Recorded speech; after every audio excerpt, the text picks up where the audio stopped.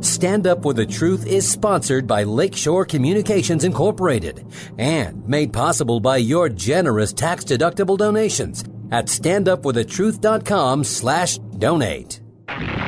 This is Stand Up For the Truth, a packed hour of challenging discussion addressing important issues and topics affecting Christians across the nation. Join the conversation via email at comments@standupforthetruth.com.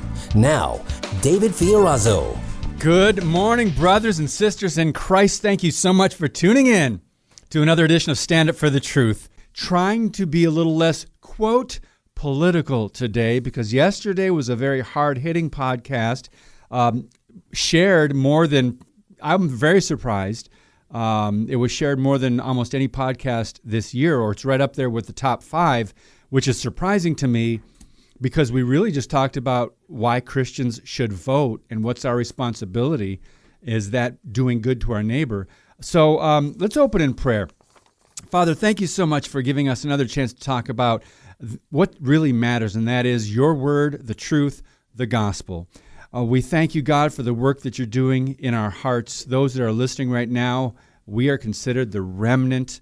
The gospel is the power of God to salvation, but we know, Lord, it is not popular in this culture that is intolerant toward Christianity, and especially toward moral absolutes. But Lord, we thank you for giving us the Great Commission. We thank you for giving us your truth and the strength that you provide every day when we're feeling weak. We can only do this work through you, God. It is a great work. It is an awesome responsibility. And we praise you that one step at a time, we can trust you in all things to take care of what we need to do to reach people for Christ. And Father, help us to set our mind on things above. Help us to set our hearts on things above today, even as we try to influence our country, our culture for Christ. Help us even to not get too much into the mud and the dirt and the garbage, but to set our hearts and minds on you. That's a hard balance sometimes, living in this world, because we are not of this world. But we lift that up to you. We thank you that you guide us one day at a time. We thank you for your Holy Spirit. And we lift up this hour to you. We pray that people would be encouraged and edified today. In Jesus' name, amen. Well, today's guest, J.B. Hixson, has more than 30 years of ministry experience in the pastoral and academic arenas. Dr. Hixson has served on the faculties and adjunct faculties of 9 colleges and seminaries. He earned degrees from Houston Baptist University, Dallas Theological Seminary, and Baptist Bible Seminary. He's the author of 9 books and has contributed to theological journals, magazine, and newspaper articles, and other media. He's also the host of Not by Works. It's a 25-minute daily radio program that airs Monday through Friday. JB and his wife, Wendy, have been married for 28 years. They have 6 children and 1 granddaughter. JB, thank you so much for being on Stand Up for the Truth. Hey, David, thanks so much. Good to talk with you. Thank you for connecting with us this morning. We had some issues with the phone lines. I have no idea what that's about, but I'm glad to have you on. Before we get into the topic today and your book and the content from your book, tell us a little bit about where you pastor, what brought you to that area, and just how things are going with all the COVID challenges at your church. Yeah, you bet. So we're at Plum Creek Chapel, and that's in Sedalia, Colorado, which is basically a suburb of Denver. And we've been in Colorado about 4 years. Been at this church just a short time, and we've kind of pastored and been in academics and done several different ministry initiatives through the years. But this is where we've landed, and really excited about what God's doing here on the Front Range, as they call it here in Colorado. And just have a great relationship with the church, a good team of leaders that kind of cover for me when I'm on the road traveling, and it's a great partnership with the Not by Works and the church. Colorado has been a kind of a liberal state recently, but it didn't used to be that way. It used to be more conservative. Do you attribute that pretty much to Denver and Boulder, and how is it in your area? Well, yeah, definitely. We actually live in Colorado Springs, and it's a little bit more conservative maybe on the whole. But definitely Denver, kind of like Illinois and other big states, sort of sets the tone for the whole state. But, the depravity of man is a degenerative disease. It doesn't get better with time. So I really believe that, a lot of these states, even ones that still remain so-called conservative, are drifting the other way, and that's just a sign of the times. And isn't that a sign of the church as well? Yeah. We want to talk a little bit about that to set up the conversation about your book today. I'm reading one article about some stats that came out from Pew Research only a few months before the COVID-19 pandemic. This was a poll published highlighting the shocking pace of decline of Christianity in America. You alluded to it. We tend to throw words around, and we're not even sure how to define them sometimes, conservative, liberal. But when you're talking about Christianity and the church, I think we have to determine that as either biblical or not biblical. In the last 10 years, the percentage of Americans identifying as Christians dropped from 77% to only 65%.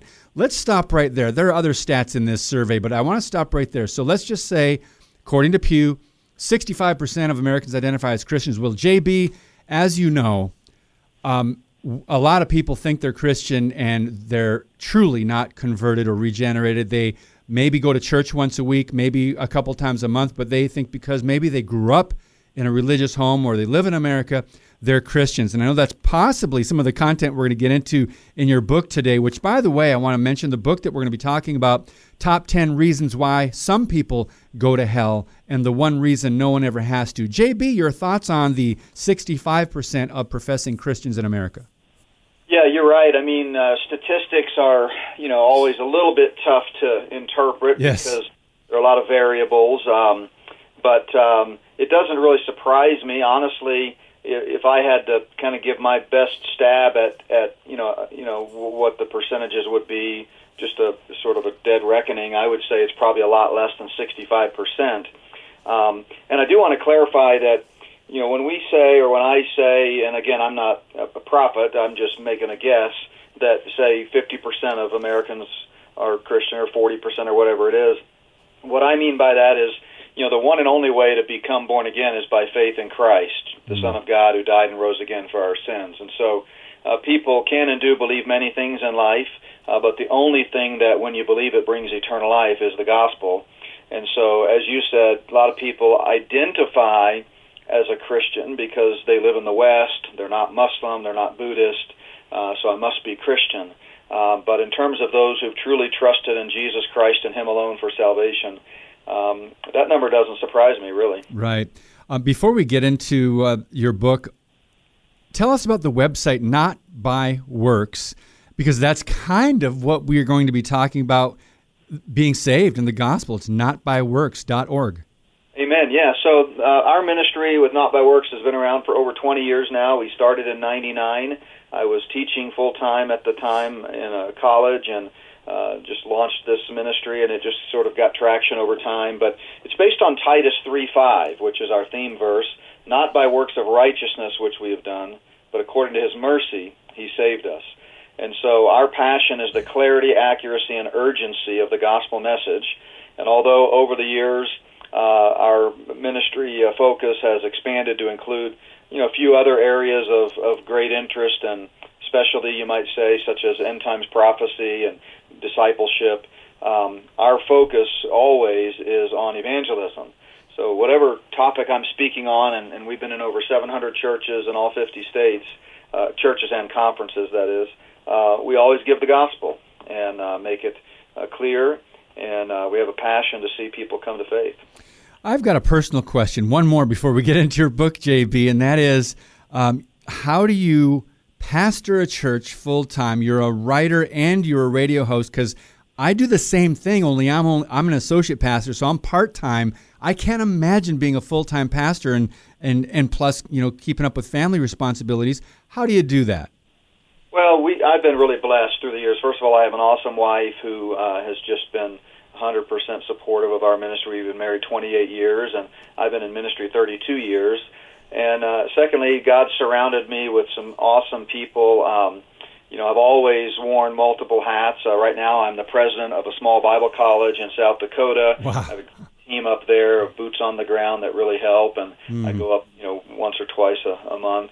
And then the church, it's a non-traditional role, and they've embraced Not by Works. They were connected to Not by Works before I took the position, and so they have given me 10 Sundays a year to be traveling, and then we've got some other pastors on staff, or at least lay pastors that help preach when I'm gone. And the Lord, I just have a real sense of urgency that the time is short, and I've always been one of these that's been able to to really juggle a lot, and I'm a technology guy, and use a Bible software that really helps me with study and writing, and just able to kind of keep the balls in the air. Okay, thank you for explaining that. I need to get better up to speed on technology. I'm not a technology guy. I'm social media and everything, but as far as the behind the scenes on how everything works and how to use it most efficiently, I think I could use a couple courses on that. So let's get into your book. And by the way, I know I was sent the PDF on that. I have computer issues, so I wasn't able to really open that up and read it. But I do have the basic bullet points of it, and I've got the website and the description of the book. But I want to recommend it. Is the best place to go Amazon or notbyworks.org to get your book, JB? Yeah, either one. Obviously it helps support our ministry if you get it through the Not by Works online store. Okay. We have, hundreds of DVDs and other books besides mine of like-minded Bible teachers. It's the same price either place, but whatever's easiest. We have free ship, or actually it's real cheap shipping, like $1 or $2, but whatever's easier for the person. All right, we will put the link to the Not by Works store on the podcast notes today, standupforthetruth.com. So the book, I think it's a provocative title, Top 10 Reasons Some People Go to Hell and the One Reason No One Ever Has to. First of all, I know you've written 9 books. This is your 9th, is that correct? That's right, yeah, most recent one. Okay, so why wasn't this number 1? I mean, what at this time in your life, in your ministry, in our history, in America at this moment, why did you decide to write this book now? Yeah, thanks. That's a great question, David. So obviously my passion, as you can tell from our ministry, is the gospel and the clarity of it. My first book, written back in 2007, was called Getting the Gospel Wrong, the Evangelical Crisis No One is Talking About. And that was a pretty heavy book, a pretty technical book, a lot of footnotes, a lot of exegesis. But it focused on some false gospels that are very prevalent in our world today. And then over the years, as I've been out and about and been at different conferences and on school campuses and places, it just has always amazed me, and I'm sure you feel the same way, how hard it is for some people to accept the free gift of eternal life. I mean, it's free, and most people like free things, and we get excited about free things, but for some reason, the one thing that matters the most, which is our eternal salvation, for some reason people reject it. And so over the years, I've just sort of kept a mental list of reasons or sort of categories, what it might be that causes someone to reject such an incredibly free gift, fully paid for by the blood of Christ. And then eventually, I decided to kind of put that in a book. I actually started this book with a rough outline 6 years ago, and then just got so busy, and we really, started just being overwhelmed with speaking engagements and on the road all the time, and it just kept getting pushed to the back. And then, honestly, finally, with this COVID, when we were locked down and our church wasn't able to meet for a while, like so many, I just decided this is how I'm going to spend my time. So I spent several weeks, 8 or 9 hours a day, just heads down, really cranking it out, and have a great publisher and great editor who put the finishing touches on it. And so what we do in Top 10 Reasons, as the title indicates, is I have one chapter right off the bat called The Bomb and the Explosion, the first chapter, that basically explains that ultimately the reason anyone doesn't go to heaven is because they did not believe the gospel. And it's kind of like saying, did the person die from the bomb or the explosion? Well, it's kind of both. But then I get into what is it that causes them not to believe, and I have 10 chapters then right after that first chapter that talk about things like pride, things like bitterness. Some people are really hurt. They've been really hurt, dealt an unfair hand, they've suffered a tragedy, and they've just, their heart has turned hard toward the Lord, and they blame God for their heart, their sadness and tragedy. I talk about how for some people, it's about making a deal. They don't think they need the gift. They want to make a deal. They want to sit down at the negotiating table and try to earn their way. Yep. For some people, they've never heard the gospel, and so there are a lot of reasons that sort of come together. And I spend a lot of time giving examples and researching in each chapter. A lot of scripture. But the bottom line is, this book serves sort of as both a apologetic, and the preface I deal with it, dealing with skeptics and talking to people who may have picked it up because of the provocative title, and yet might not know the Lord. So I kind of talk to them personally and ask them to give it a chance and to read through. But it also serves as an evangelistic tool, because as you're talking to someone about the Lord, you'll soon pick up that chances are one of these 10 broad categories sort of applies to them in terms of why they are resisting the gospel. Romans 8:28, I thought of immediately. God causes all things to work together for good to those who love Him and are called according to His purposes. The COVID shutdown was used to write this book in part. You used your time to do something that would further the kingdom. And man, I wish I would have done that. But JB, one of the first questions is, why would God, and this is a common question we hear, why would God send anyone to hell? Yeah, so that is a very common question, and there's a very simple answer for it if you understand the Bible.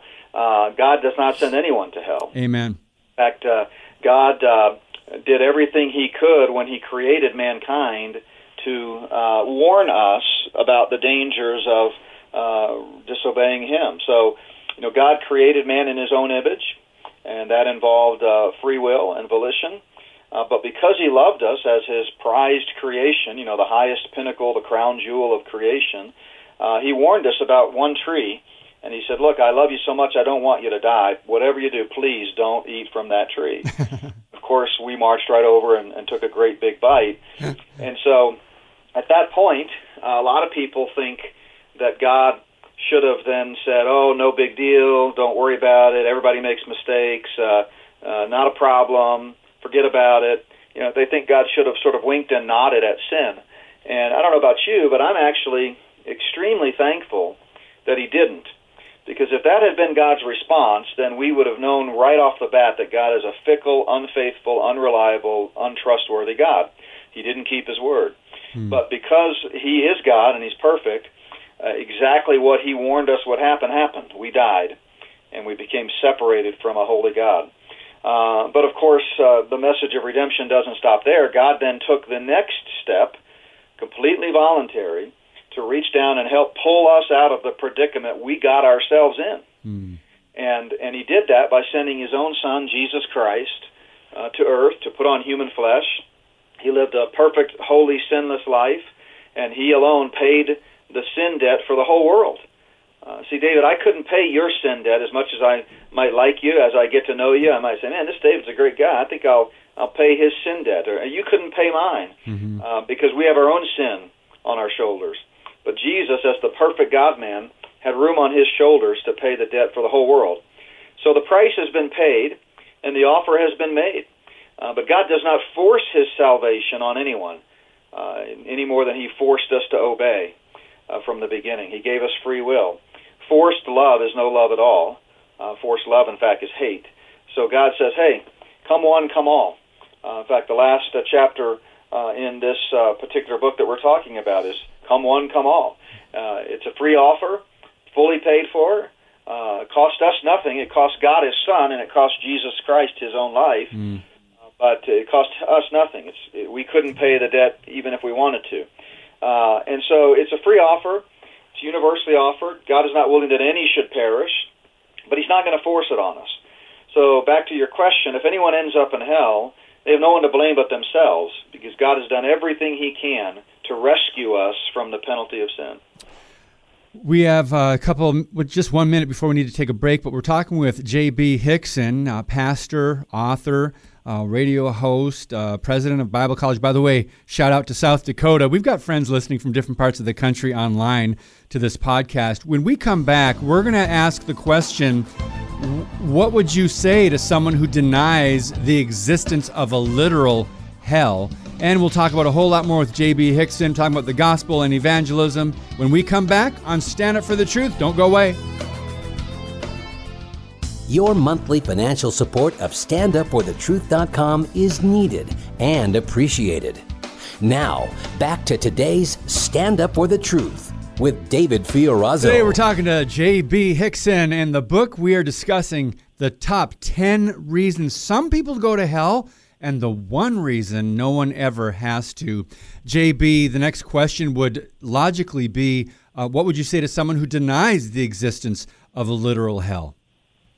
So, that gets into a little bit of apologetics, but what I would say is, first of all, I would ask them, do they believe Jesus existed? And then if so, which 99% of people are going to say yes, because he's the most historically attested person that ever walked the earth, then I'll say, well, then he's either a liar or a lunatic, or he's the Lord, because he himself said, for example, in Matthew 25:41, that when he comes back, he's going to, send those who've never believed in him into the eternal fire prepared for the devil and his angels. Now, you don't hear that preached very often today, but these are the words of the Lord. The Lord Jesus himself said, "And I say to you, my friends, do not be afraid of those who kill the body, and after that have no more they can do. I'll show you whom you should fear. Fear him who, after he is killed, has the power to cast into hell. Yes, I say to you, fear him." Luke 12:4-5. And then also go to Revelation 20, where Jesus, when he comes back at the second coming, actually in Revelation 19, he casts the Antichrist and his second in command, in the book of Revelation that's called the false prophet, into the lake of fire to be tormented, it says. And then 1,000 years later, in Revelation chapter 20, the Lord then casts Satan himself into the lake of fire. And notice what it says, Revelation 20, verse 10. "The devil who deceived them was cast into the lake of fire and brimstone, where the beast and the false prophet are." Now, when were they cast into the lake of fire? 1,000 years earlier, and they're still there, and it says, "And they will be tormented day and night forever and ever." So this idea of annihilationism, or that you just cease to exist, does not at all correspond to the biblical record. So I want to ask a follow-up question to that. A lot of us are confused about how people go to either heaven with God or hell apart from God. And this idea of eternity in hell, we understand being in a state of perfection and glorification and worship with Christ, our Savior. But in hell, how do you not, if there's an eternal fire, how do you not be burned up? How do you last through that? Do you have bodies that are, I don't know, how does that work? Impenetrable?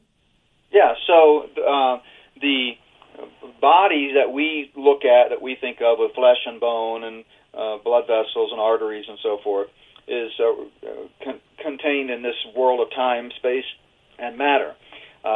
Speaking of believers, remember Paul said, "Flesh and blood cannot inherit the kingdom," and that's why this mortal must put on immortality, this corruptible must put on incorruption. And in 1 Corinthians 15, and we're all changed. So the same thing is true of unbelievers. The resurrection of the physical body is universal. It happens for believers and unbelievers, Revelation 20, verses 4 and 5. And so we don't know specifically what that eternal body, for lack of a better word, looks like. A lot of people, for believers, relate it to the body of the resurrected Christ, and we do have some biblical data in terms of what he did after he rose from the dead, before he ascended to the right hand of the throne of God.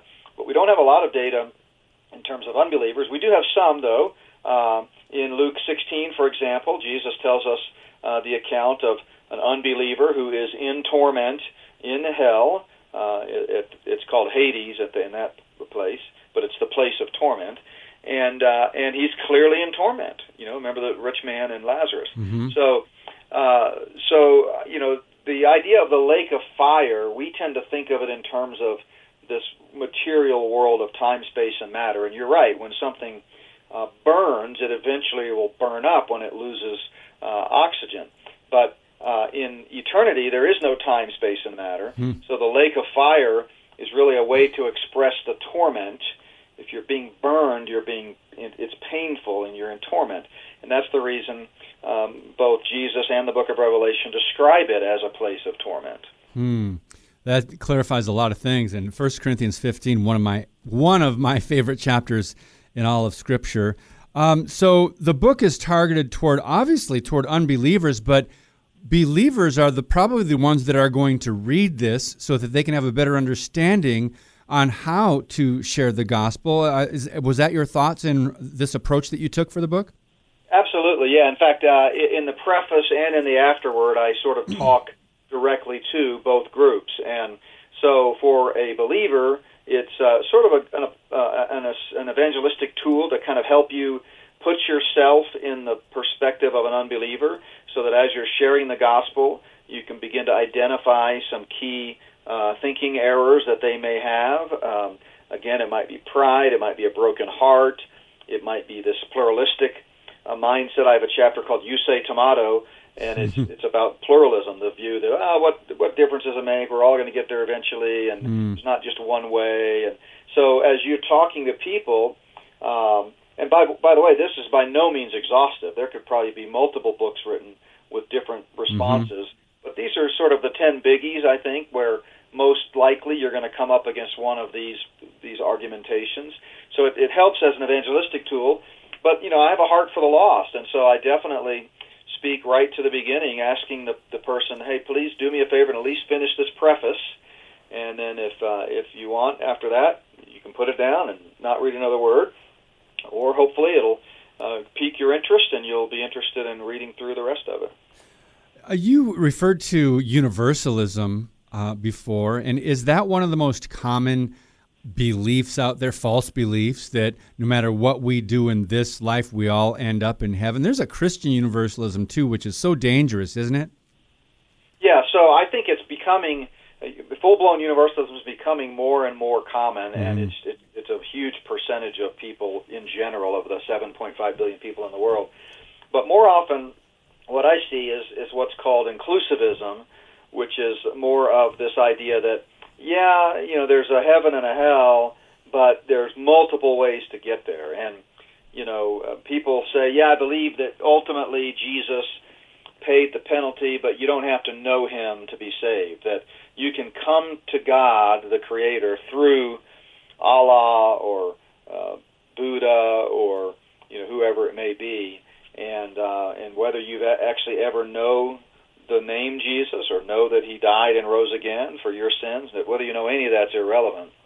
I talked to a lady last Sunday, as a matter of fact, who just kept, saying this very thing, that she's known a lot of Muslims and a lot of Buddhists, and they're all good people, and they're sincere, and they're going to go there too, and they believe in Jesus. And the minute she mentioned that Muslims believe in Jesus, I said, oh, so they think he's the Son of God, knowing, of course, that they don't. And she said, oh, no, they just think he was a good teacher. And I said, oh, so they think he was a liar. Well, no, they don't think he was a liar. And I said, well, and I wasn't being combative. I was just trying to help her think through the logical fallacy. They can't have it both ways. If you believe in Jesus, then you got to take him at his word. And he claimed to be the Son of God. He said, I and my Father are one. And so he's either lying or he is who he said he is. And so, I think you're right. Inclusivism is this notion that there are multiple roads that lead to heaven. Universalism is the view that really mankind doesn't have a problem. We're all going to get there one way or the other, so don't worry about it. Yeah, there are a lot of good people. I mean, in definition of man's understanding of good. And there are a lot of sincere people. A lot of people sincerely believe, whether it's based on emotion, fact, or something else, or experience, they believe in something, but many will find out too late they're sincerely wrong. How much does I know we're kind of getting a little away from the points in the book now, but I think this applies to what we were just talking about, this very popular philosophy. I guess you could put it into terms of one word, coexist. And I see that bumper sticker. I mean, even some Christians even have that, because it's the thought of, we should all just get along. We should all be tolerant. But as we know, tolerance has been completely redefined. And that, if you know the history behind that sticker and that philosophy, it's really not very tolerant of Christianity. Your thoughts on that, JB? Yeah, no, it's not. It's New Age mysticism. Mm-hmm. So, yeah, we live in the age where people say, can't we just agree to disagree? And what I believe is we need more people willing to disagree to agree. We need people willing to take a stand. Yes. The Bible is very clear that in the latter days, people will depart from the faith, people will give heed to the doctrines of demons and evil spirits, and they will be, developing false belief systems. And we need to stand firm on the truth. This notion that we all just have to be tolerant of one another is basically just another way of excusing sin. We want to be friendly with everyone and gracious first and foremost, but we don't want to be accepting of viewpoints that are clearly immoral.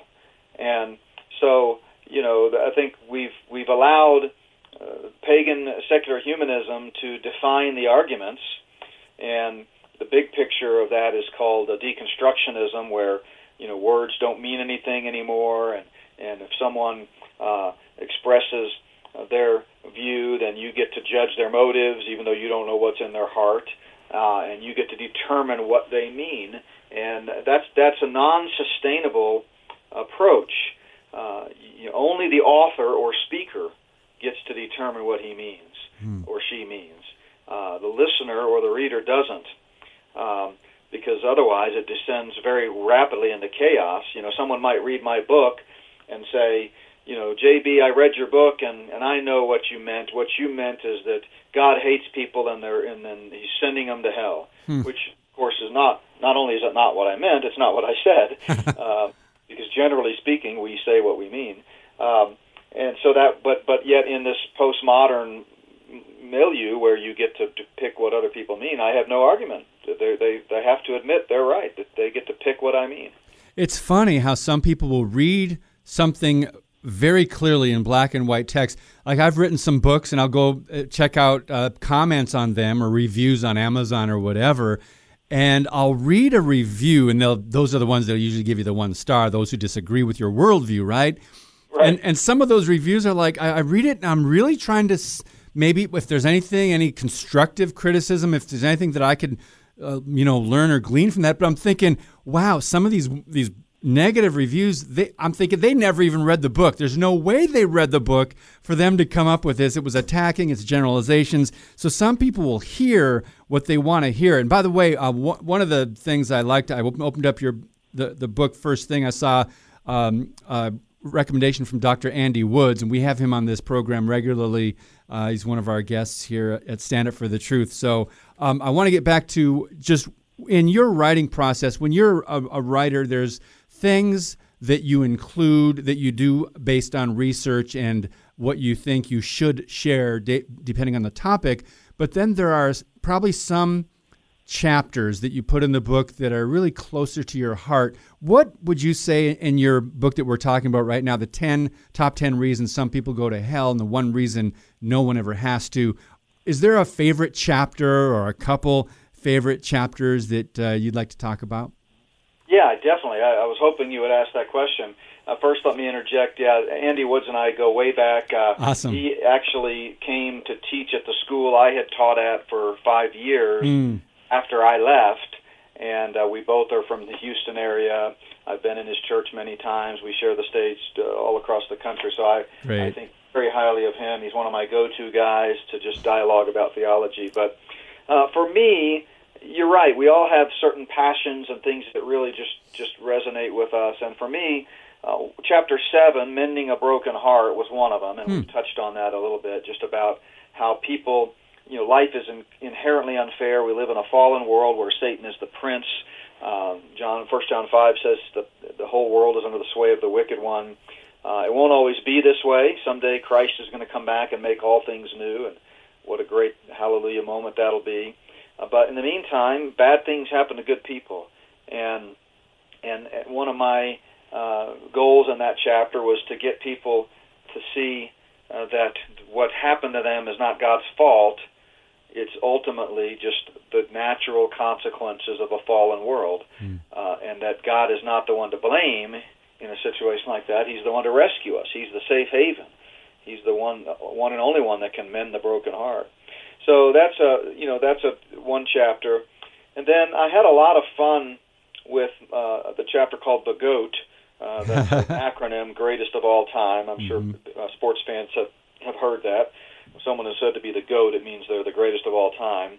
And so that's a chapter on pride and narcissism and the me generation, and how today people, particularly millennials, but not only millennials, have sort of adopted this view of being above it all, and so I talk a lot in there about the dangers of pride and how that can blind you to your own condition, and so those would probably be two of my favorites.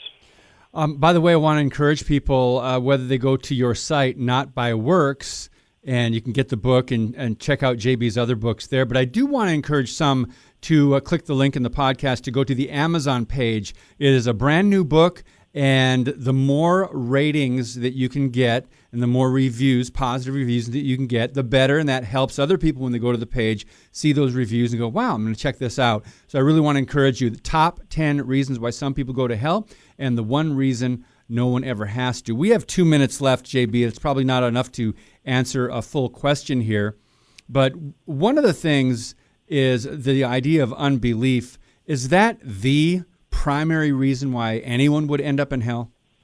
Yeah, so ultimately, theologically, that's definitely the reason. Jesus plainly said, if you don't believe in me, you'll spend eternity in hell. Conversely, if you do believe in me, you've passed from death to life and shall never come into judgment. So John 3:16 or 3:18, I think it is, clearly he says, he who believes in him is not condemned, but he who does not believe is condemned already, because he has not believed in the name of the only begotten Son. So that's the words of Christ. So when we ask, when we talk about top 10 reasons some people go to hell, I start out in chapter 1, which is not one of the reasons. So there are 12 chapters. There's an introductory chapter, chapter 1, then the 10 reasons each in one chapter, and then sort of a closing summary. But chapter 1 makes that very point, that it's about unbelief. Mm-hmm. But why? Why do people not believe the gospel? And maybe after the break I want to come back to and talk about something you said earlier about sincerity and how a lot of people in other religions are very sincere. And yes. I'd like to comment about that too. Yes, we will definitely do that. So the website Not by Works, you can get to that, friends, if you want to check it out. And there's a lot of resources there. You have a YouTube page. There's links to that. It's notbyworks.org. We're talking with J.B. Hixson, and he's a pastor, an author, a radio host, and the book, one of his 9 books, and you can check them all out. It's Top 10 Reasons Some People Go to Hell, and the one reason no one ever has to. More to come with J.B. Hixson on Stand Up for the Truth in just a minute.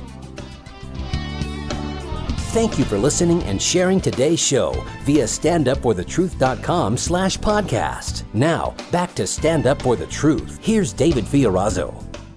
And those of you that are listening to the podcast or have downloaded this program, you did not hear those radio spots that just aired in the break, but Freedom Project is what they were just talking about, and my new article this week and video is called Battle for the Soul of America, and I talk about Christians and, quote, political issues. And you know what I mean when I say that. I mean moral issues, right? So we're with J.B. Hixson, our guest today. I do want to remind you, he does have a radio show. You can go and check out some of his archives at notbyworks.org, and right up top, there's a link, a navigation link that says radio program. Before we get back to your book, JB, I want to go back to John chapter 3, which you read verse 18. Of course, almost everyone knows John 3:16, for God so loved the world. But let's move ahead for these more unfamiliar verses. Verse 17, for God did not send his Son into the world to condemn the world, but in order that the world might be saved through him. Some Christians use that as an excuse not to judge. They say, judge ye not. Look at that verse. God didn't send Jesus to condemn, but they forget the context and they stop there. Verse 18 that you shared, I want to reiterate that and then get your thoughts. Whoever believes in him is not condemned, but Read the buts in the Bible, friends. Whoever does not believe is condemned already. Why? Because he has not believed in the name of the only Son of God. And this is the judgment. The light has come into the world, and people loved the darkness rather than the light because their works or their deeds were evil. JB, your thoughts? Yeah, absolutely. I mean, we're all born dead in our trespasses and sin, Ephesians 2:1. We don't become a sinner the first time we sin. We sin because that's what sinners do. David said, "In sin my mother conceived me." So we're born with a universal problem, and there's a solution that is widespread, freely offered, and available to all, and that is the death and resurrection of Jesus Christ. So you are condemned because you've never received the free gift of eternal life. How do you receive that? John 1:12, to as many as received him, that is, those who believe in his name, he gives the right to become the children of God. So more than 160 times the New Testament alone conditions eternal life on faith alone and Christ alone. So it could not be more clear. The devil has done a great job of blinding men's hearts to the gospel, 2 Corinthians 4:4, confusing things. He's the author of confusion. But it's really simple, so simple a child can understand it. You can state the gospel in 10 words or less. Christ died for our sins and rose from the dead. And when a person believes that, and believes that he did it personally for them, that they are a sinner in need of a Savior and only Jesus can save them, in that moment, they are born again.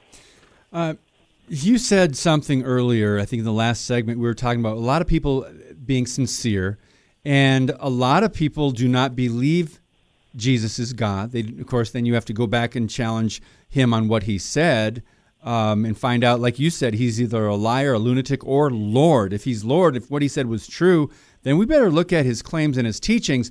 But there are a lot of people from other religions. They're good people. Some of them are very moral people when it comes to works, when it comes to living a moral life, and they are sincere in what they believe. And I would love for you to just expand that thought a little bit on how sincerity does not save you. Absolutely. That's such an important point, and one that I really focus on a lot in our teaching ministry. It's not the kind of faith or the sincerity of faith that saves you. It's the content of faith. And in other words, it's not how you believe or why you believe, it's what you believe. When faith meets the gospel, the result is eternal life every time. Paul said, "I am not ashamed of the gospel, for it," the gospel, "is the power of God to salvation to everyone who believes it." So we want to be careful when we talk about the sincerity of others, not to imply that even for Christians, it's the sincerity of our faith that saves us. It's not like, if you believe the gospel, you're not saved, but if you really, really, really believe it, then you're saved. It's not how you believe, it's what you believe. And people can and do believe many things in life. So when we say you're saved by faith, we mean faith in a particular object, namely the Lord Jesus Christ, who died and rose again for our sins.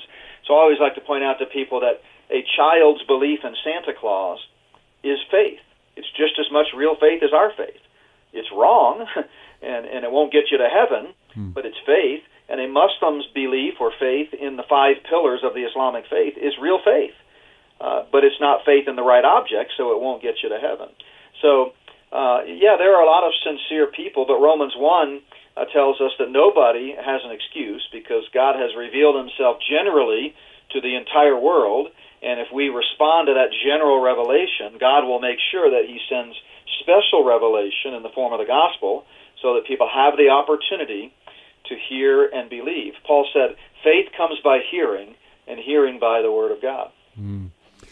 That goes with a lot of things, too, of course, the gospel, but I'm thinking about just talking points and what we're here.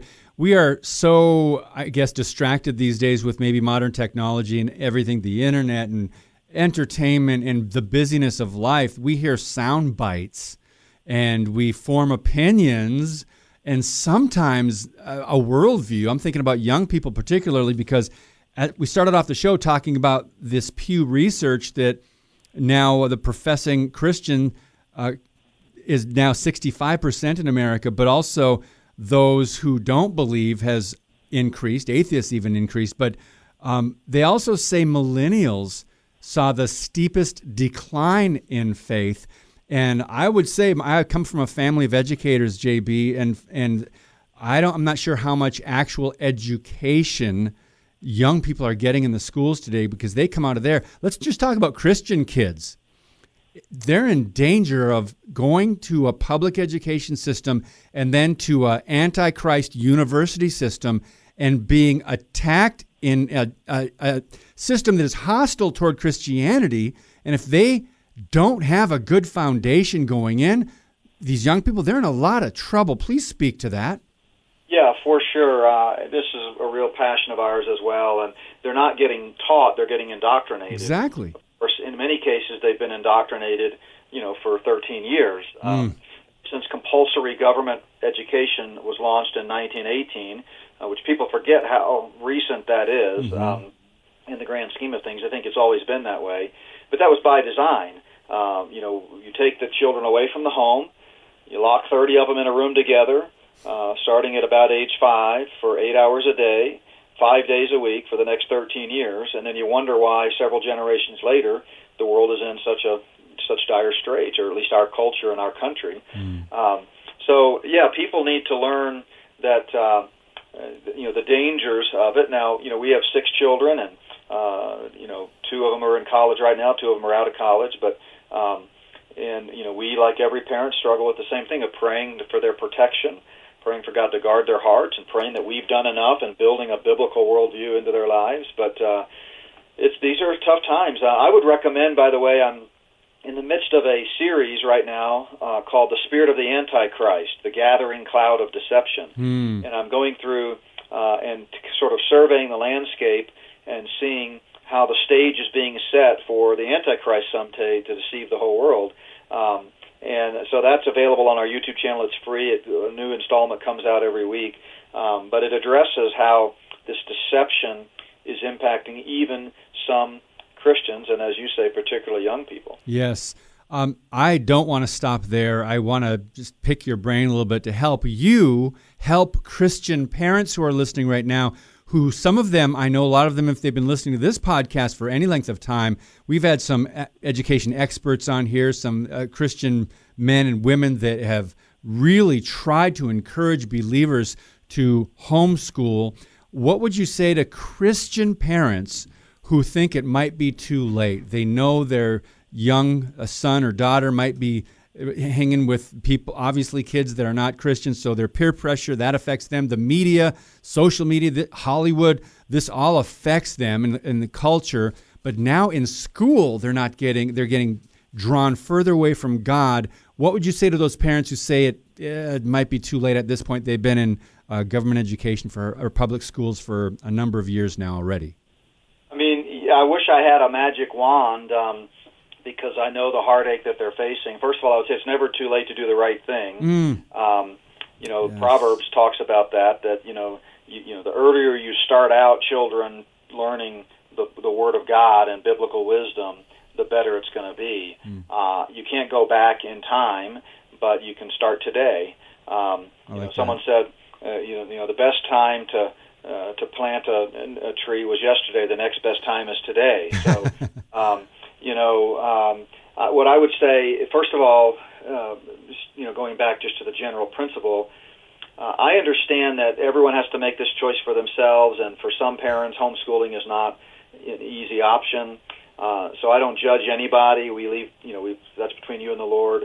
But if I had to give you my personal advice, it would be get them out. I just have a hard time understanding how parents today can justify putting their kids in a pagan, godless system, which by its own definition is pagan and godless. Yes. And allow, subcontract out the raising of their children for 8 hours a day, 5 days a week. It's frightening. But again, I get it. I know that that's easier said than done in many cases. Another practical piece of advice would be find a good Bible teaching church, so that if you have to have your kids in government schooling, then at least they can have a fighting chance at hearing good Bible teaching.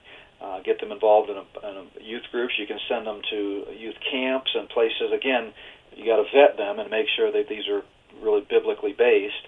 And then prayer. Let's not, forget the power of prayer. Amen.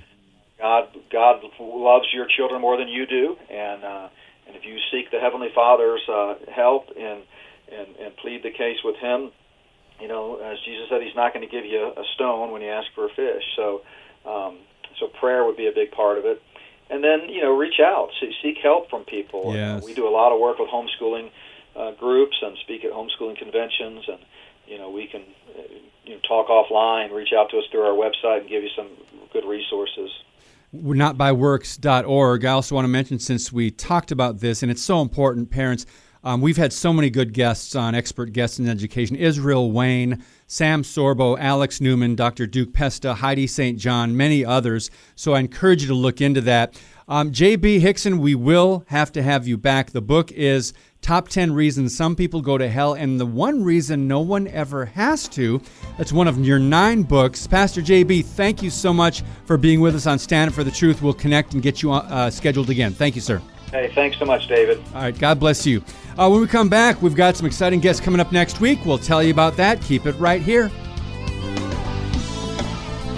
Stand Up for the Truth, a ministry of Lakeshore Communications Incorporated. Keep the discussion going on social media. Stand Up WI on Facebook and Twitter. Now, we wrap up today's Stand Up for the Truth.